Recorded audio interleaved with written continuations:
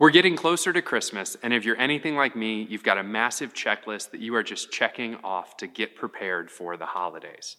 I'm Matt Hotho from Hyde Park United Methodist Church in Tampa, Florida, and today we have a 13-minute message from our senior pastor, Magreda Vega, talking about how we can prepare our hearts for the Advent season and for the coming of Jesus. And he's going to be exploring this idea of anticipation and preparing through an ancient story found in the Old Testament, which is the first half of the Bible, and it's this book, Exodus. If you want to look it up, it's Exodus 12, 1 through 14. You can Google that, or you can find a Bible in your house and just read that. You may even want to pause right now and read that story, and then listen to his sermon. So, thanks for joining us. It may seem odd to hear a scripture passage on the Passover during the season of Advent. We usually associate the Passover with springtime during what is, for us Christians, the season of Easter. But when it comes to being ready for the arrival of our Messiah, there's some spiritual truths that are important to discover between the Israelites in Exodus and us, pilgrims, in Advent. It's about being prepared and ready for the arrival of God. Back in 1904, a very pious Christian woman named Margaret Sangster, a Sunday school teacher and devotional writer, published what turned out to be a wildly popular etiquette book for Christian ladies and gentlemen. She wanted to teach polite Christians practical advice about how to behave in certain social circumstances, including how to conduct oneself at the dinner table. Her advice included, number one, do not annoy those sitting next to you by fidgeting in your chair, drumming with your fingers on the table, laughing uproariously, or playing with your bread. Number two, do not chew your food with your mouth open. And when you are eating, do not make any of those noises associated with vulgarity. And number three, when you are eating, keep your other hand quietly on your lap, your mind composed and fastened pleasantly on the conversation. Let all of your movements be easy and deliberate. Hasty movements are the sign of a nervous disorder. Now, from this distance, we might see Mrs. Sangster, God rest her soul, as hopelessly quaint, maybe even antiquated or even irrelevant. At the very least, we might call these rules a little odd. But when you think about it, the scripture reading today has table instructions that, to the outside, non-religious observer, might seem a little odd too. When you come to the table, God told the Israelites, keep your belt on tight, keep your sandals on, and the staff in your hand, for you should eat in a hurry. Be ready. The Passover of the Lord, the deliverance of God is about to happen, and you don't want to miss it. How odd. But the very power of the passage is in its oddness. But what is also odd is the placement of this story in Exodus. Biblical scholars would say that these verses are the prescription for how to observe the Passover ritual. They're instructions for worship, guidelines for what to do when the community comes together when it observes the Passover. Now, you want to know what's odd? In the story of Exodus, these instructions are given before the Passover actually happens. That's not the way it usually works. Usually you have the event first, and then you have the remembrance. You're born, then you celebrate your birthday. You have the signing of the Declaration of Independence, and then you declare the July 4th holiday. You have the life of Dr. Martin Luther King, and then you have MLK Day. You have the event, and then but not here. Instead, here in Exodus, the Israelites are given specific instructions on how to commemorate something that hasn't yet happened, but that God guarantees will happen. And God is so sure that it will happen that you best be ready for it and don't let it catch you off guard. When we gather as a community, cinch your belt tight. Keep a staff in your hand and your sandals on. Be ready. Only in Christian community do we have the opportunity to practice rituals that anticipate the future. It was the case for the Israelites at Passover, and it is the case here for us. So much of what we do every Sunday is in remembrance and celebration of something that hasn't even happened yet. Faith is about celebrating things that will happen down the road. And that's what the season of Advent is all about. It's not simply about going through the comforting traditions of home decorations and gift buying and planning family gatherings. It is about making spiritual preparations in our hearts and minds so that we can welcome Christ as a guest into our lives. We make those preparations through the prayers of our Advent liturgy, by joining together in worship, by engaging in acts of service and mercy for each other, and by creating time each day to pray and read Scripture and ponder the coming presence of Jesus. Now, all these themes are present in the hymn, People Look East, our latest stop on our journey through our worship series called Songs for the Waiting. The title alone is evocative. Looking east anticipates the future.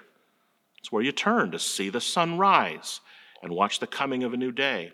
It's why the 4th century theologian St. Basil taught that when we pray, we should face eastward. And facing east when you pray became one of the ancient practices of the church and many non-Christian religions. Matthew's gospel says in chapter 24 that just as lightning flashes from the east, so will Jesus appear. So the idea of looking east is all about orienting our lives and our behavior to celebrate an event that is soon to happen. So each of the 4 verses in this hymn gives us a helpful metaphor for how to be spiritually prepared for the arrival of Jesus on Christmas. And I wonder which of these 4 might speak most meaningfully to you. In verse 1, there's the metaphor of a dinner guest you're excited to welcome into your home. The verse says, "Make your house fair as you are able. Trim the hearth and set the table. Love, the guest, is on the way." Have you ever spent days getting things ready for company to come to your house? That is the kind of excitement and energy you should have spiritually to prepare for Jesus this Christmas. In verse 2, there's the metaphor of a seed that you've planted, waiting for it to bloom. The verse says, "Furrows, be glad. Give up your strength in the seed to nourish, that in the course the flower may flourish. Love, the rose, is on the way." You ever cared for a flower or plant in anticipation for the bloom or the harvest? That's the kind of diligent, careful practice that you should have spiritually to prepare for Jesus this Christmas. In verse 3, there's the metaphor of watching for the stars to shine. The verse says, "Stars, keep the watch. When night is dim, one more light, the bowl shall brim. Love, the star, is on the way." You ever gone outside and looked into the night sky to look for something special to happen out in space? Like an eclipse or a planet to appear or a satellite to go by or a rocket to launch. That's the kind of wonder and expectation that you should have spiritually to prepare for Jesus this Christmas.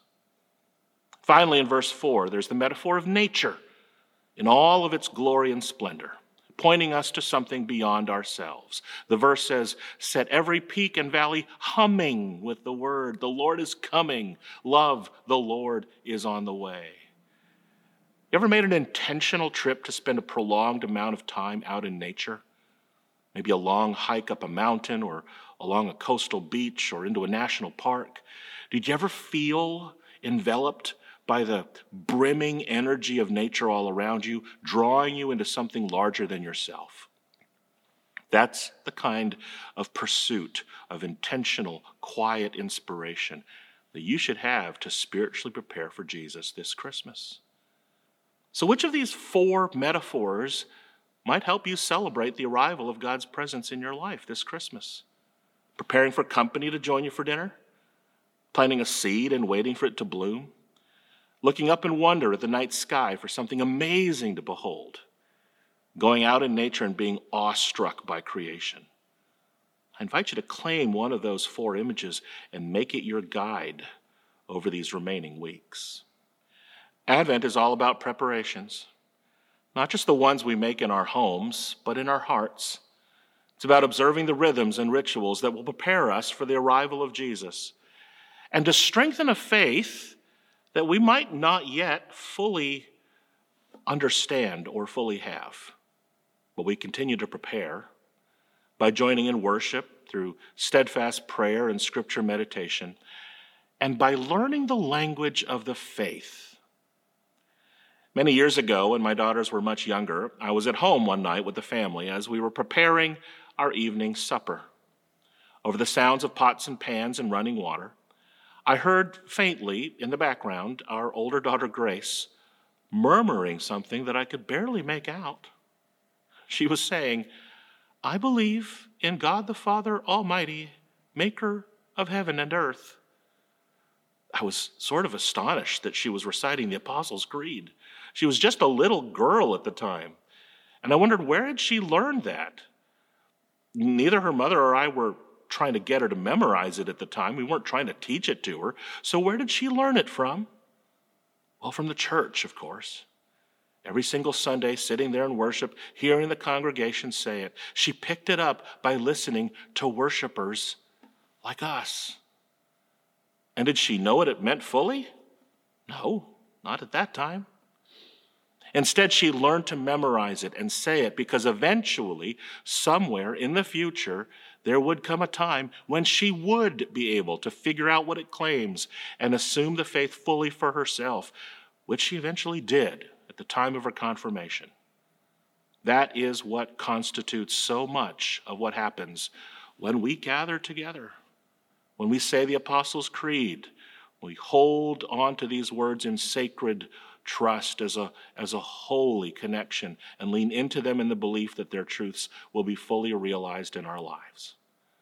When we share in the reading of Scripture, we allow its messages to sink deep into our souls for such a time as its time-released power is ready to be discharged. When we pray with one another, we do so in faith, knowing that our very act of prayer is reaching out into the unknown, and its consequences will be revealed somehow in the future. And when we come together during these weeks of Advent, we do so in hope, knowing that with each passing day and every passing week, we fix our gaze eastward and anticipate the arrival of Jesus in our hearts and our lives once again. Let us pray. God, thank you for the promise of your presence and power. Guide our preparations, that we might be fully open to who you are. Amid all of our busyness and stress, and amid the brokenness of this world, fill us with a sense of hope and expectation and diligent obedience as we look east for the birth of your Son, Jesus, in whose name we pray. Amen. We hope you found this message inspirational, insightful, maybe even thought-provoking. And if you're wondering what a next step is that you can take, you can go to hydeparkumc.org/next steps, where you'll find opportunities to join a small group, join us for worship, or serve in our community. We also have reflection questions for these sermons that can help you take the message further or ponder it throughout the week. Feel free to screenshot these reflection questions, share them with a friend, share this message with a friend, and be sure to like and subscribe our YouTube page. Thanks for watching.